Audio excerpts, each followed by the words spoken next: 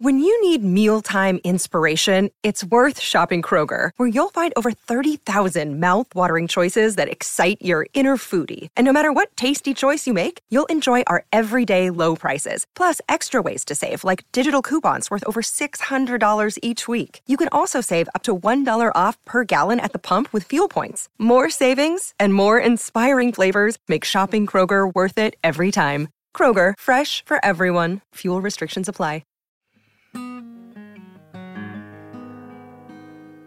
Welcome to another edition of Children of Song, the podcast that explores what it must have been like to grow up surrounded by music. For those of you who are taking this journey with us for the first time, we're speaking with musicians whose parents made a name for themselves in music. Today's guest had a mother and aunts who sang and even came to Nashville to record a gospel album. We'll hear what it was like growing up in a home that was filled with songs. We'll find out when our guest caught the music bug himself, and ultimately what inspired him to continue the family legacy and pursue his own musical journey. I'm Robert K. Orman, and I'm joined here in Nashville by my producer, Brad Newman. Hey, Brad. Hey, Robert. Looking forward to this one. Yes, indeed.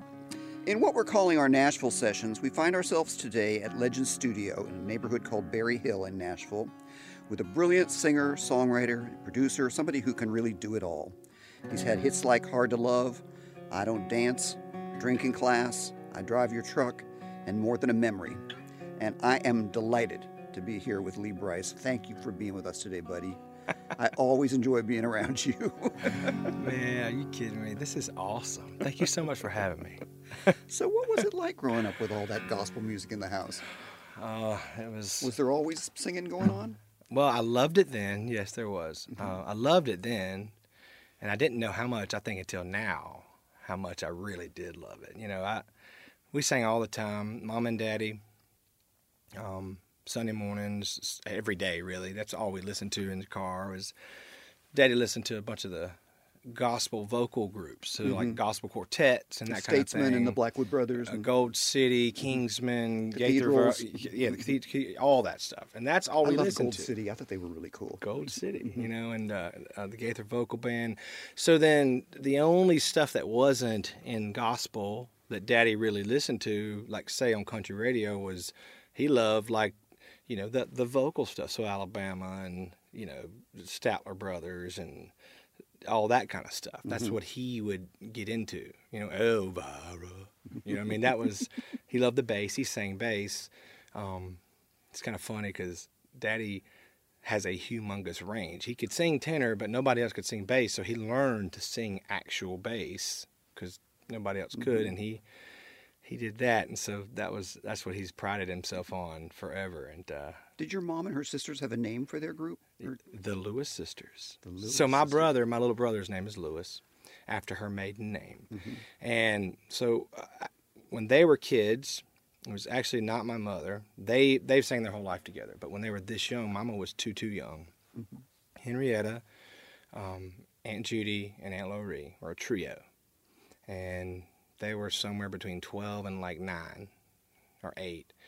And their mama, my grandmama, drove them to Nashville, and they went to, I think it was RCA Studios, and they recorded a gospel album, those three at that age. Wow. And to this day, I still have copies of that.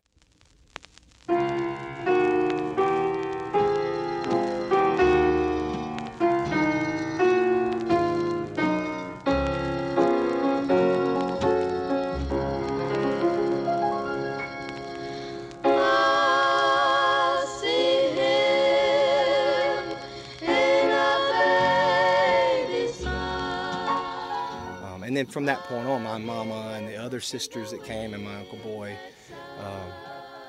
they have been singing forever. And so that's what I grew up around. Every Thanksgiving, every holiday, was all we did was sing. And so that's how it was in my house. Do you think that influenced how your songwriting developed? Those gospel chords and that Baptist harmony and all that kind of stuff? Absolutely. In fact, it's hard for me when I'm making some of my records. I'm a solo artist, quote, you know.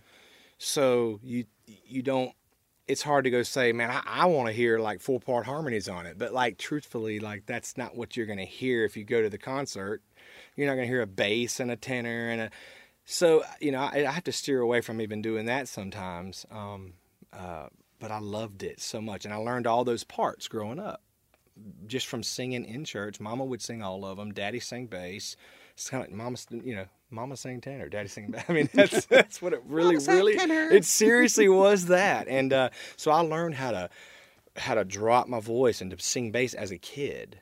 And I learned how to falsetto and do things up high. And so I think that all that had a lot to do. Give me a little bit of a flavor for the kind of music we're talking about. Say, people who haven't heard Southern gospel. Well, so Aunt Henry, she would, all to Jesus I surrender, all to Him I freely give. I surrender all. I surrender all to Thee, my blessed Savior. I surrender all. Now I play that real quiet like that because my Aunt Henrietta, she would just milk it. And so I tell people all the time, I'm like, well, I think I got my range from my daddy because he could sing real low and he could sing real high. But I think if I have a talent for communicating a song, it came from Mama and Henry and my Aunt Henrietta, her older sister, who played the piano, because we'd be in church and Mama, sometimes for the solo, you got a sermon, you got the offering, and then you had somebody come up and do a solo. And a lot of people, I guess they did that because they just loved singing and they wanted to sing, and maybe for whatever reason. But Mama, if she sang a solo, she sang because she was trying to convey a message that day, big time. And so there were times when I heard her, I'd watch her, and she could sing like an angel. But she might stop, and she might go, instead of singing it, she might go, all to Jesus, I surrender. All to Thee, I freely give. You start to feel guilty out there listening to that. You know what I'm saying? She talking to me? She would talk instead of sing. And I'm going, Mama, why aren't you singing? She said, Lee, it doesn't matter. It doesn't matter if it sounds good or not. She's like, I just felt like God wanted me to just...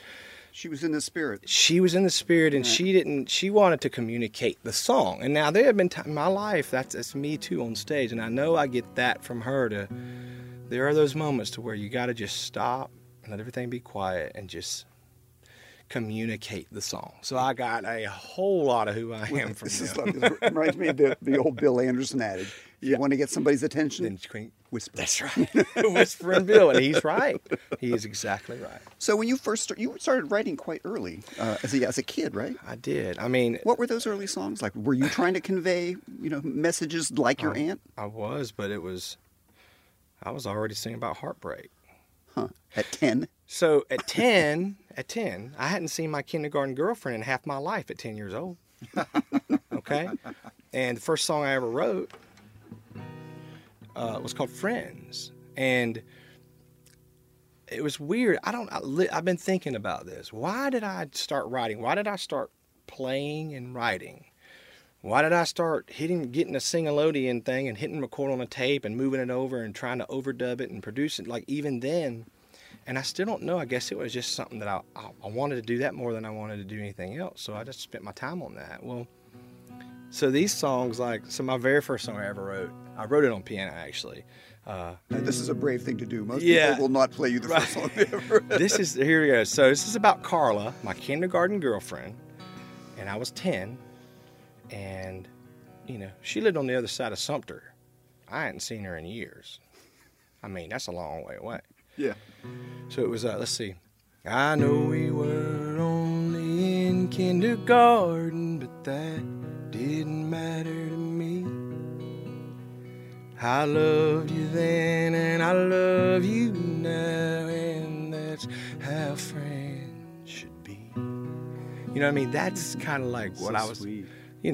I was writing it on piano, and I could feel it a little more. But so in my mind, at 10 years old, that was pretty good for 10. Theater in half my life, you know. And so, but also like I would convey. So Daddy hunted a lot. You know, we ran dogs and we hunted deer. And like the second song I ever wrote, I played this, and I remember Daddy crying, and I went, "What in the world?" And my daddy don't cry. It was God gives every man one great hound. He had a dog named Train, okay? And Train was the best hunting dog in our club for years and years and years, okay? God gave every man one great hound. That old dog will run a buck till the sun goes down. If you ain't caught him up by dark, you might as well just give it up. 'Cause he'll be running all night long. You better warm up your coffee cup. Then the next morning he'll be standing at your front door with a look on his face, singing, "Daddy, I want more." God gives every man one great hound. So like Daddy's thinking, he just wrote a song about, I mean, this was a big part of our life. Every Saturday, this is our only time with Daddy. He worked so hard during the week. We saw him when he got off work for long enough for him to kick his feet up, watch the news, eat supper, and go to bed. So on Saturdays and Sundays, Saturdays it was us. We got to hunt with him. That was a big part of our life. So that was a important thing to him. And so him and his grown men friends were crying when I was sitting there 10, 11 years old. You knew you were onto something. Yeah, I said, I got to keep doing this. I loved it, though. There was something about it I loved. Tell me about coming to Nashville. You came here as a songwriter. I came here as an artist. I wanted to be Garth Brooks. Mm-hmm. You know, I wanted to be Garth Brooks. And the connection I saw him one time. And the connection that I felt, even like singing that song for my daddy when I was 10, 11 years old. You've had several songs that have connected big time. Well, there's this connection thing that I was addicted to. I was like, this is something that I love so much. And so I came here to be an artist. And I got very fortunate. And through a string of folks, I met Doug Johnson. And, He's a big producer here in Nashville and songwriter. Yeah, great. Unbelievable in every way you can think of. And he kind of took me over to Curb Records and Curb Publishing, and we signed a deal that to be a record deal / writing deal, publishing deal, and I just happened to, those first few years while I was making a record and kind of developing a little bit, I wrote a bunch of songs, and I crafted the songwriting that I'd been doing by myself since I was 10. You know, I moved here when I was 21. I took that and wrote with other folks, and I got a few cuts on other artists. That's how I first heard of you. Right, and so that's how it happened. And so then folks kind of assumed I came here to be a songwriter, and then I became an artist later. But my whole life, I just wanted to play my song. Well, I'll tell you that one of your songs put some bread on the table. Yeah.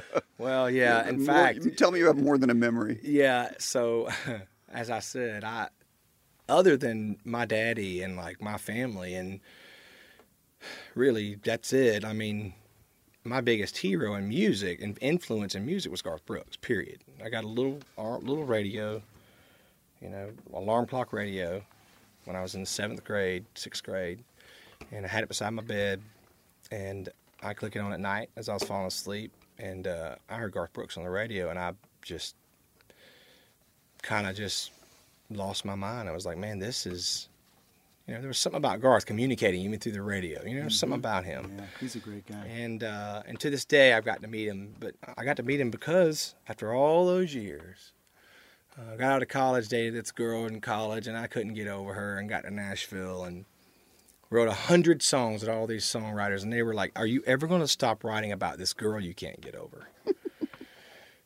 and I said, I don't know. And then one day, the idea came along. I was sitting there writing a letter to her on my bus, on my first radio tour. I'm on the bus. I'm writing a letter to this girl I hadn't really even seen in a year or two. You know, I maybe had seen her once. was writing a letter to her to tell her how I felt, and then I thought, this is 3 a.m, sitting up in the middle of the night, woke up, writing a physical letter to somebody who it ain't gonna matter. She's not gonna probably ever get it. And I went, this is just, she's nothing but a memory. And I was sitting there looking at that letter in my hand with that pen, physically up in the middle. I said, well, no, she's obviously more than a memory. And so I was like, whoop, whoop. So then at 7 a.m. the next morning, I had to get up and go to radio. So I got up and I wrote kind of the verses or the chorus to that. And then I told a couple of my friends about it. And we finished writing it a couple months later. We talked about it. And then Garth Brooks. Of all people. Actually, Rascal Flatts called and wanted to record it. And about 2 weeks after we said, man, y'all can record it, I called him. I said, look, guys, I really hate to tell you this, but I have to have this song back. I'm sorry.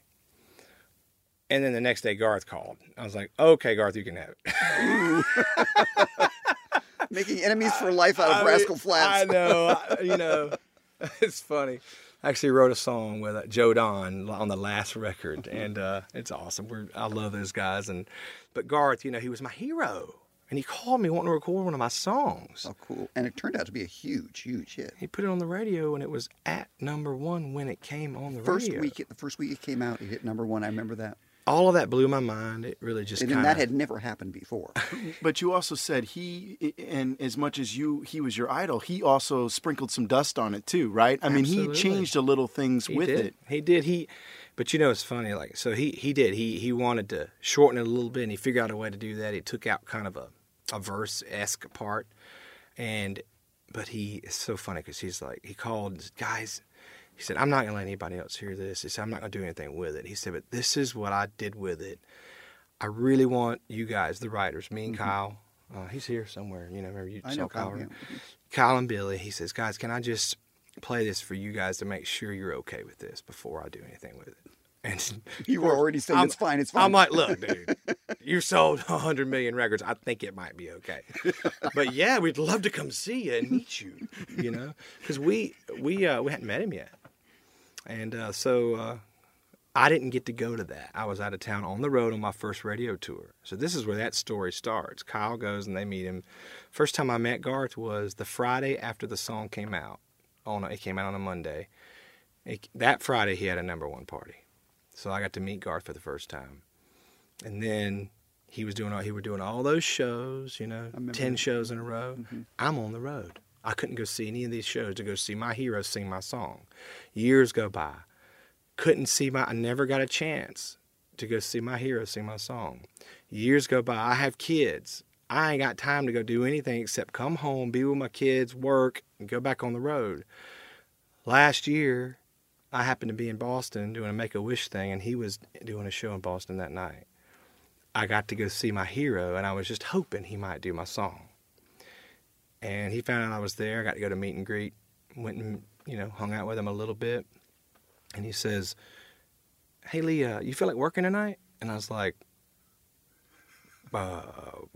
working? Like, you want me to wash some dishes? What? So why don't you sing Memory with me tonight? And this is at the Garden in Boston. I was kind of blown away, and so I said, yeah. He goes, well, no. I was like, are you sure? Are you sure? He said, well, I do have to take Shameless out the set. I will let everybody know that. Don't worry. He likes to mess with you a little bit. So I got to get on stage with Garth Brooks that night and sing my song. The very first time I ever heard him even sing it, since I was 17 years old. So it was really cool. Sing it a little bit for us. Oh, man, yeah. Just pretend Garth Brooks never cut it. Yeah, people say she's only in my head. It's gonna take time, but I'll forget. They say I need to get on with my life. What they don't realize is when you're dialing 6 numbers just to hang up the phone, driving across town just to see if she's home, waking a friend in the dead of the night just to hear him say it'll be alright. When you find things to do to not fall asleep, 'cause you know she'll be there any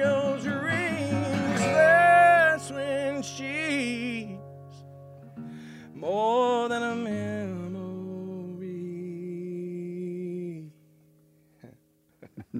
That's the stuff. That is the stuff. Tell me a little bit about your songwriting process. Nowadays, I mean, it has been told. I don't know if you told me this or that you see songs in color. Well, I do. I see a lot of things in color. Numbers and letters and there's a stuff. word for it. I don't know what there is a medical term for this. I've heard about that. I can't remember what it's called. And you know, my songwriting process has really, really gone through a lot of different things. You know, from 10 to 21, it was just me, and it was when I was inspired. You know, you can imagine being 12 and it's time to go to school or church, and Mama coming in and going, "We got to go now," and I'm like, "Mama, I cannot. I'm sorry, I just can't. I'm in the middle. I've got this idea, and I'm doing it's right in the middle of it. Could not do it." And she's like, "You're not serious." I mean, I'm like, "Yeah, I'm serious." So that didn't work really, but I mean, I did feel like that. It was when I was inspired. Then I came to town, Nashville, and I learned that writing songs really, you know, if you want it to be your job, it's something you got to work at every day, and you work and you work. Mm-hmm. So if you don't feel like it, you get up and you go write anyway. Okay, and you write with other people. You learn from them. You listen, and so I wrote a bunch of songs for the first few years I was in Nashville. 100 songs a year, 200 songs a year. Okay, 2 songs a day, sometimes 5 songs a day. Stay up all night. Then you learn like what's quantity, and then like you start really figuring out what's quality. And I always worked then about having quality because I always compared everything to my favorite songs, which were great songs, Garth Brooks songs and Don Williams and George Strait, Baby Blue, and like Alabama, and like that's what I compared. So if what I was writing wasn't in that realm, I didn't think it was good enough. So the songwriters, the experienced songwriters I was writing with would go, "Well, if it's not good enough, what is?" I'm like, "I don't know what it is, but it ain't good enough yet." That was kind of my only strong point at the time. I don't think that's a bad thing. You know, being an editor was a good thing at the time for me. And but now it's kind of gotten to a point to where I have to try my best to get folks on the road and write on the road. Which is hard. Because when I'm home, I'm only home for 2 days a week. I'm not going to take those 2 days away from my kids. At this point in their lives, the boys are getting to an age where they're starting to come over into my realm to where I'm going to be extremely important in their life, you know, what they learn and what they see and what they do and how they act and everything. You know, when they're babies, you know, their mama really is a big influence on them. I feel like now is a really important time, so I don't get to write as much. So I've learned lately to, if I just have to spend all weekend with a songwriter or 2 or weeks to get one song that matters and to get it right, then that's what I would rather do than to just force 3 out in a weekend or 5 out in a weekend or 6 out in a weekend, because I don't have time to just, I mean, I'm making my records too. When I get this record that hopefully I'm trying to make great is different than good, you know, and it just takes me a minute. I'm not, you know, I'm not like a blow it all out, make a great song in 5 minutes. I like to... Play me a little bit of Love Like Crazy as an example of one of your... Well, Love Like Crazy, man, I haven't played that in a while. So this was one that Doug Johnson actually wrote. And him being a producer, my producer at the time, he never played me songs. Especially now that were his. He never pushed himself on me. I've heard that about him before. He didn't push this on me either. But he did say, "Hey, Lee, I wrote a song today. And before I go pitch it to anybody else, I just want you to hear it. In case you love it." And he says, "I think it's a smash." They called him crazy when they started out. Said 17's too young to know what love's about. They've been together 50, 80 years now. That's crazy.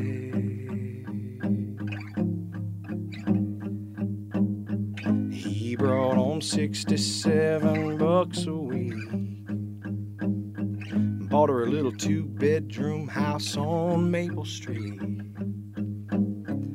where she blessed him with 6 more miles to feed. That's crazy. Just ask him how he did it.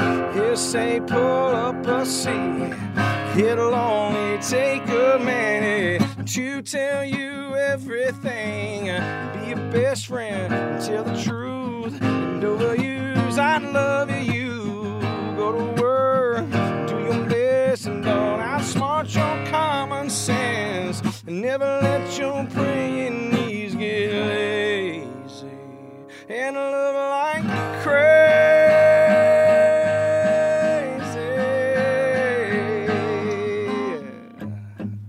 And so that's the kind of song that I was like, okay, Doug, that is great. Holy crap. And it reminded me of Edwin McCain, my other little hero growing up from South Carolina. Edwin McCain had that song called I'll Be, and it's one of the biggest songs in history. I'll be your crying. But he had this big thing to where he belted this one note out forever, and that was a big signature of the song. Mm-hmm. And so when it got to the big love like crazy,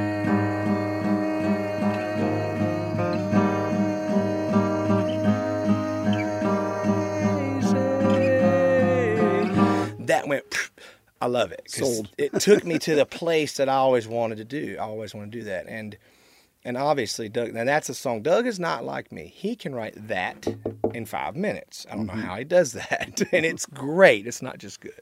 We talked a minute ago about how you, the ultimate goal is to make the connection, is to connect with the audience. Ultimate. And you have had a number of songs that have had powerful, powerful connections with the audience. And I'm thinking in particular of I Drive Your Truck, which had a true story behind it. Yep. And it knocked everybody out. And it did. Connie Harrington and man, I mean, that story, you could tell that story as long as you want to. It's the true story of a man who loses his boy in war. And to keep his memory alive, he drove his truck around. He drives his truck. And where Connie Harrington, one of the writers on that song, got that from, she was listening to the radio on a talk show. And they were interviewing this guy.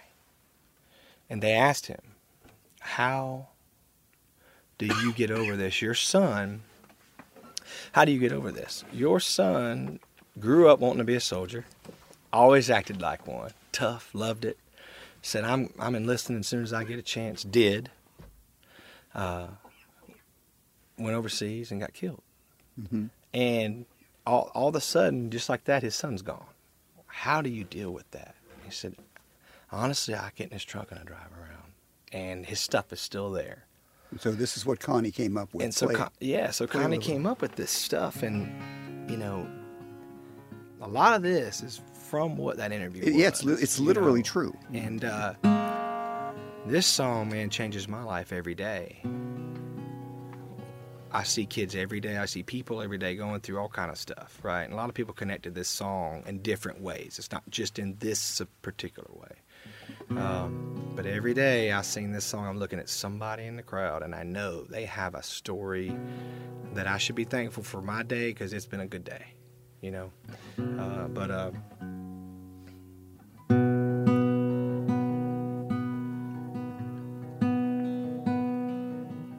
89 cents in the ashtray, half-empty bottle of Gatorade rolling in the floorboard. That dirty Braves cap on the dash, dog tags hanging from the rear view, old skull cannon cowboy boots, and a gold army shirt folded in the bag. This thing burns gas like crazy, that's all right. People got their ways of coping, and I got mine. I drive your truck, I roll every window down, and I burn up every back road in this town. I find a field, I tear it up till all the paint's a cloud of dust. Here sometimes I drive the old truck.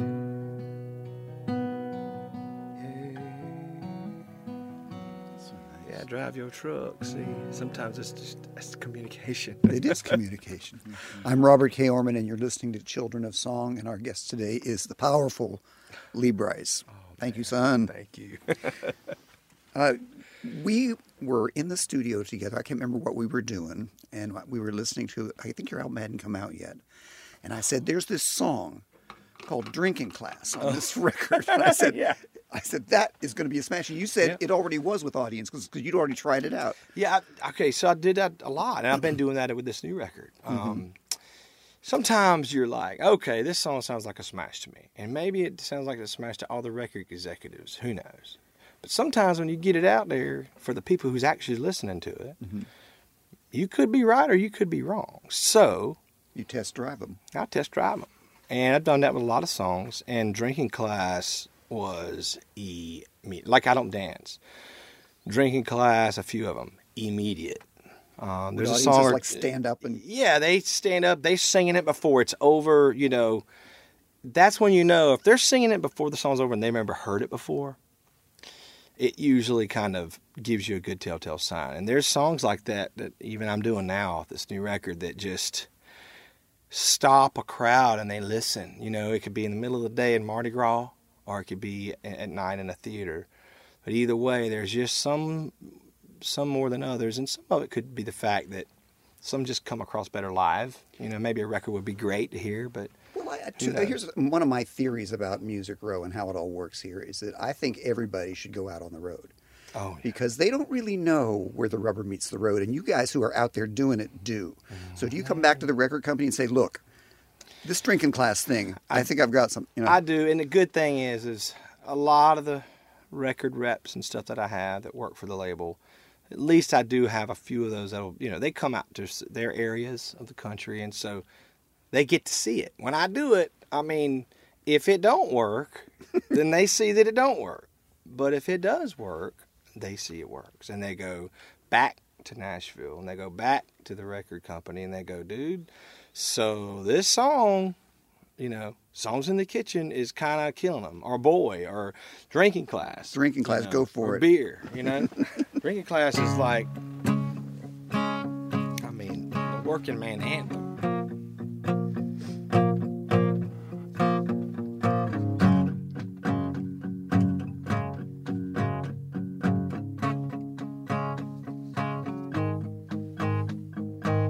We're up when the rooster crows, clock in when the whistle blows, 8 hours ticking slow, and then tomorrow we'll do it all over again. I'm a member of a blue-collar crowd. They can never, no, they can't keep us down. If you gotta label me, then label me proud. 'Cause I belong to the drinking class. Monday through Friday, man, we bust our backs. If you're one of us, raise your glass. 'Cause we belong to the drinking class. Yeah, I love that. They're like, yeah! Yeah, only it's not, It's really a song only about it's the not working we bust class. our backs. That's right. Well, very Americana too. I mean, I It think is. If you think about it, Springsteen would just do it like that, you know. Yeah. And that was one of the things when I was recording that song. I've been producing my last few records, and even my first record with Doug, I was there for every single step because I needed to be. I had to be. And so, you know, technically, I guess I wasn't on the thing as a producer, but I know what that means now, and so, you know, producing records, like sometimes it gets hard because like there's a song like that, like Drinking Class, I heard it and I flipped over, but it was just a guitar vocal, Right. Okay, and I could hear this thing. I could hear Friends in Low Places is what I could hear in my head. Yeah. So as I'm going in and we record it, we get the band and we're doing the thing, and we come out of there and I listen and I try to do all this other stuff, and I'm trying to re-record stuff and put a different electric and a different sound and I go every which way, and there's just something that wasn't doing the connection. It wasn't connecting like I knew it could and would. And I was getting for about a year I wrestled over this track. The song was great, but I wrestled over just the sound and the things at this track. And one day it just hit me. It just like a ton of bricks. This song is about the working class. And so I just said, I got to just think of all the most organic working class sounds you can think of. A hammer hitting a nail. You know, a truck cranking up. Stomps. Whoom, collapse. Working gang. I mean, just the things that you could think of that were nature. And I replaced everything I had on there with those kind of sounds. I just went out and did them. Dropped chains on the ground. You know, just industrial things that made a record organically. It turned it into a stomper.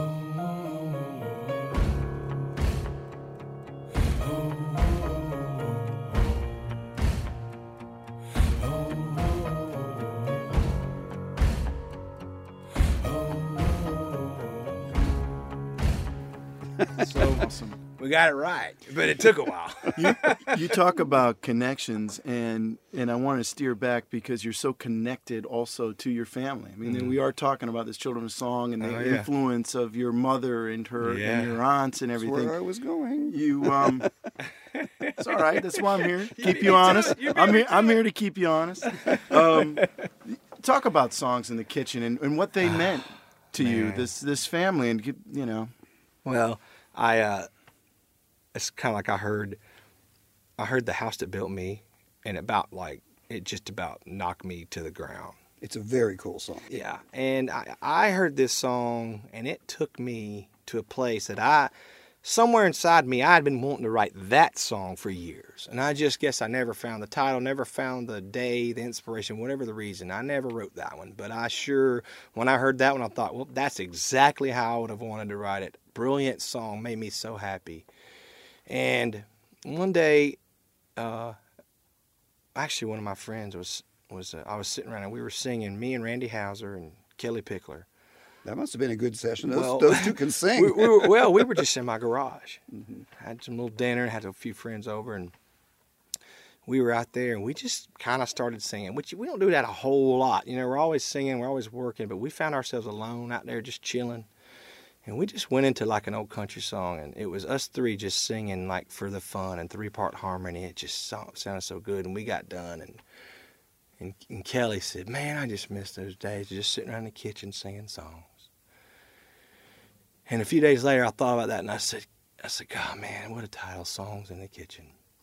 So I went and wrote this song, Songs in the Kitchen, and immediately when I saw that title in my head, I saw the record player, Mama playing Sandy Patty on Sunday mornings. Sandy Patty was a big gospel singer back in the day, for those of you who don't follow these things. You know, Gaither Vocal Band, and the visions all came back to me. The TV, Billy Graham sitting there on TV, you know.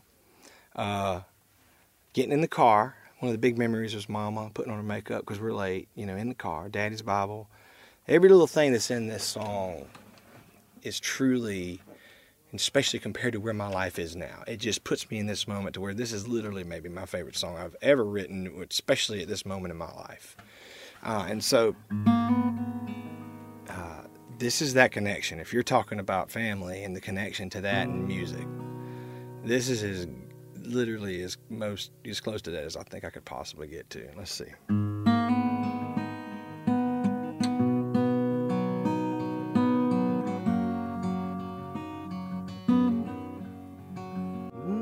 Songs in the kitchen, playing on the radio, coffee on the counter, bacon frying on the stove, Billy Graham on TV. Mom and Daddy kissing, songs in the kitchen. Songs in the car, fresh pressed Sunday clothes. Mama putting on her makeup, and Daddy's Bible on the dashboard. Me and Louis in the backseat, singing out our little hearts. Songs in the car. See, all my dreams came true, my songs took me far away. Now I'm singing them every night, these bright lights upon this stage. if you catch me close my eyes every now and then to tell you the truth. I'm probably just missing songs in the kitchen, songs in the car, songs from the heart.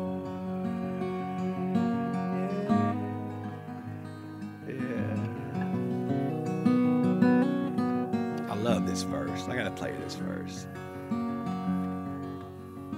Songs in the church, choir a little out of tune, preacher wiping his forehead, us squirming in the pew, that old piano playing, just as I am. Every time we sang every verse, yeah, I wonder if I still can. All my dreams came true. My songs took me far away. You get it? I do get it. Now I'm singing them every night.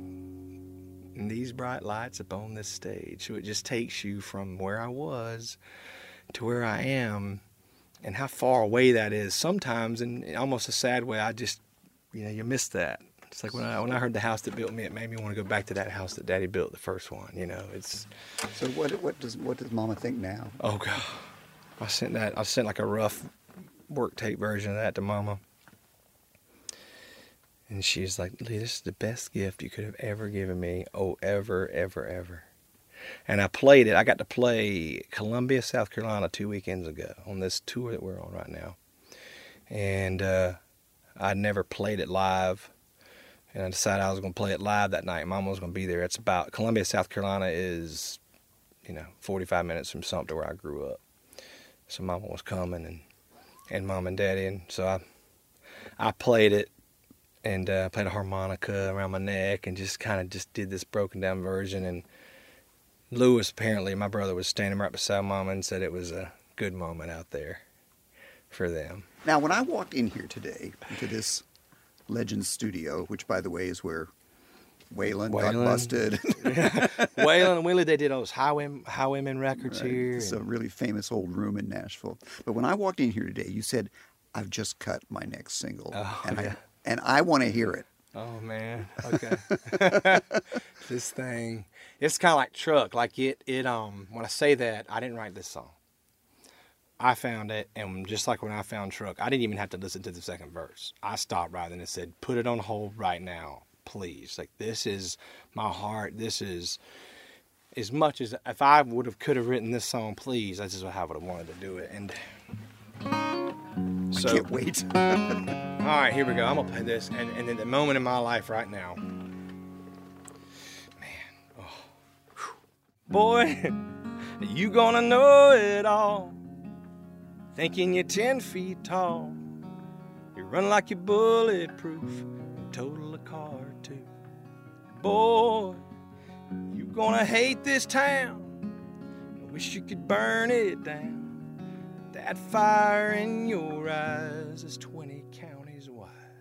But boy, you're gonna love 17, and boy,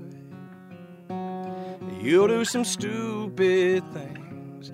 You gonna drive and kiss, and throw a punch, and grow up way too fast. You gonna drop the ball, hit the wall, and break some hearts like glass. I know you will, 'cause you're a part of me, but a part of you will always be. Boy, you're gonna be so stubborn, but you get that from your mother. I already see it now, you weren't built for backing down. Boy, there'll be a small town night, you'll fall for sky blue eyes. And when she's in your hands, you'll think you a man and not a boy. You're gonna lose your mind, boy. She'll be every reason why. You gonna drive and kiss and throw a punch and grow up way too fast. You gonna drop the ball, hit the wall, and break some hearts like glass. I know you will, 'cause you're a part of me, but part of you will always be my boy. Yeah, you will.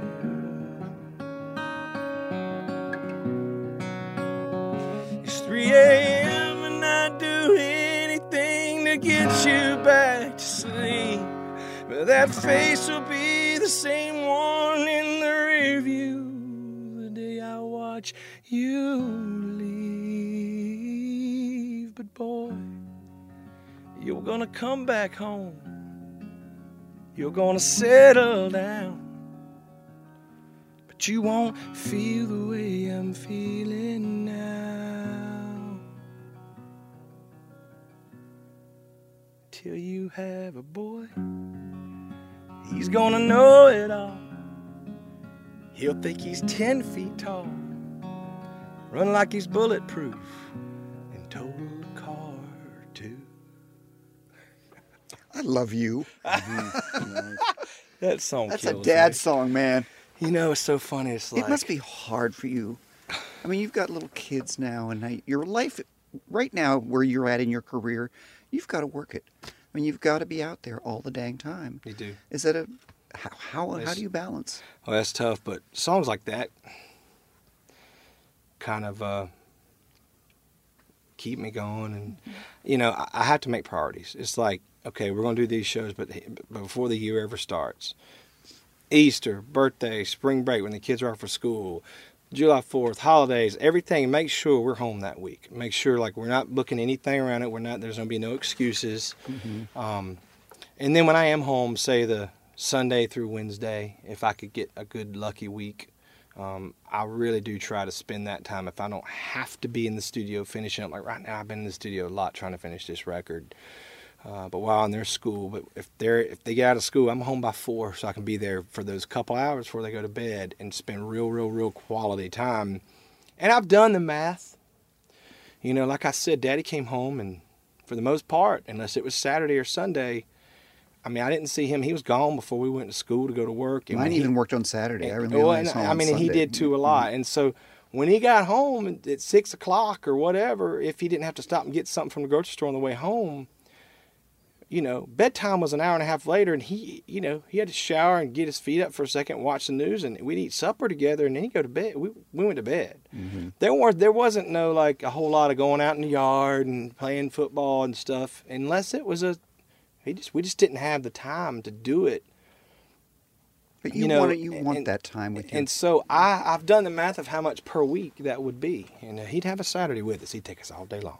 Mm-hmm. And we loved it. And on Sundays too, but a lot of church on Sundays. We'd come home and nap. But, if you did the math, if I'm home 3 or 4 days a week, even 2 or 3 days a week, and I really spend quality out in the yard doing stuff with the kids and taking them places, and I mean, the math works out to where I probably get to spend as much quality time or more with my kids as I did with my daddy, even though my daddy was awesome. He did the best he could. We were struggling to pay bills my whole life, and he had to work, so I just have to do I'm working, but I just have to prioritize when I'm home. I imagine that the record label's chomping at the bit. I mean, you are a little bit overdue for a record, and the pressure must be pretty on you right now. Recently, yes, it has been. It has. You want to do me another new one? Give you something a little fun here. Okay. How about this?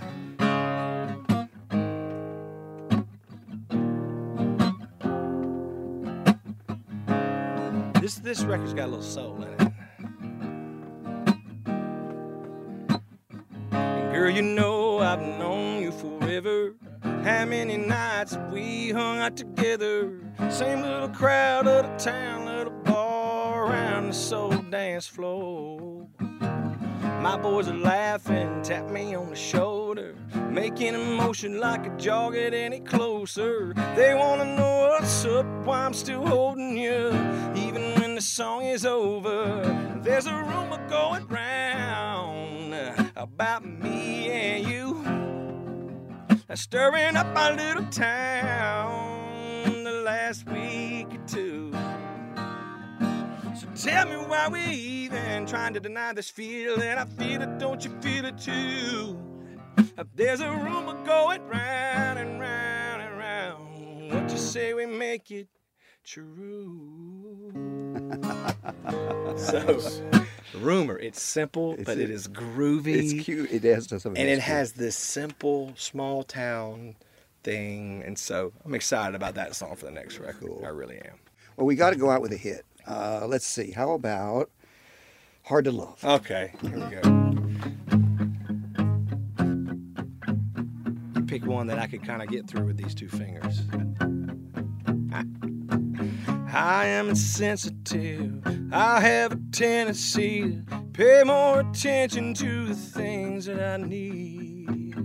Sometimes I drink too much. Sometimes I test your trust. Sometimes I don't know why you stay with me. I'm hard to love, oh, I don't make it easy. I couldn't do it if I stood where you stood. I'm hard to love, you say that you need me. Well, I don't deserve it, but I love that you love me good. You love me good.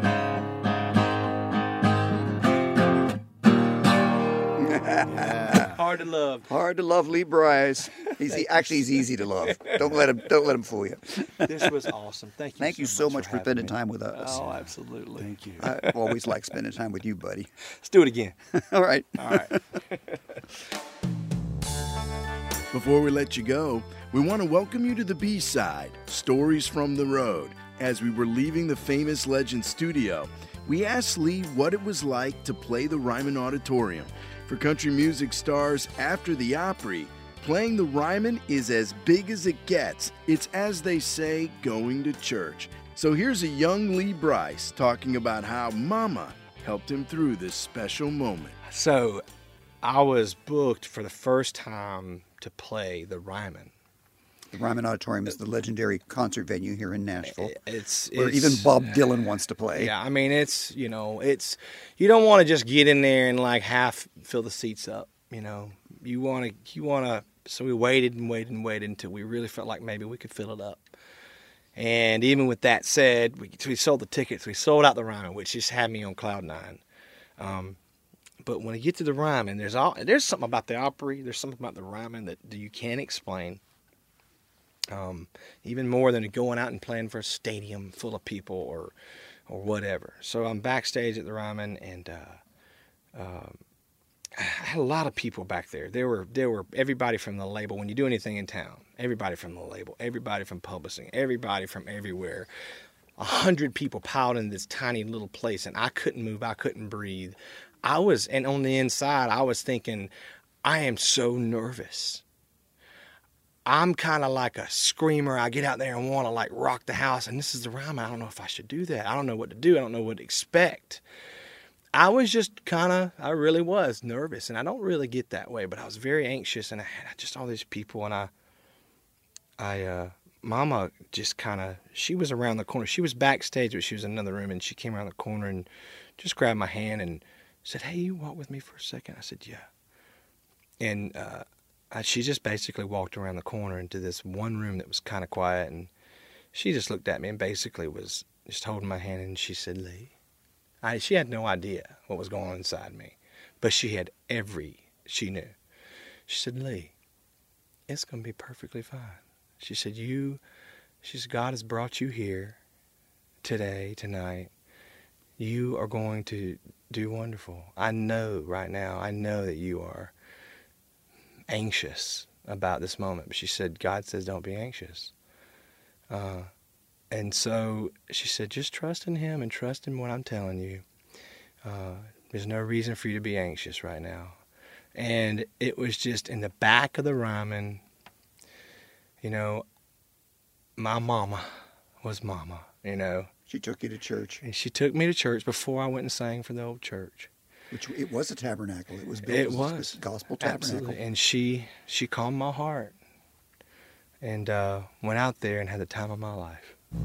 Next week, Pam Tillis, the country music star, talks about life with her legendary father, the Coca-Cola Cowboy. It's a tribute celebrating the life of country music legend Mel Tillis. Next time on Children of Song, the podcast that combines live music with great storytelling. Till then, I'm Brad Newman. Thanks for listening. From the Fox News Podcasts Network, subscribe and listen to the Trey Gowdy Podcast. Former federal prosecutor and 4-term U.S. Congressman from South Carolina brings you a one-of-a-kind podcast. Subscribe and listen now by going to foxnewspodcasts.com. Listen to Fox News Podcast shows ad-free on Fox News Podcast Plus, on Apple Podcast, Amazon Music with your Prime membership, or follow wherever you get your podcasts.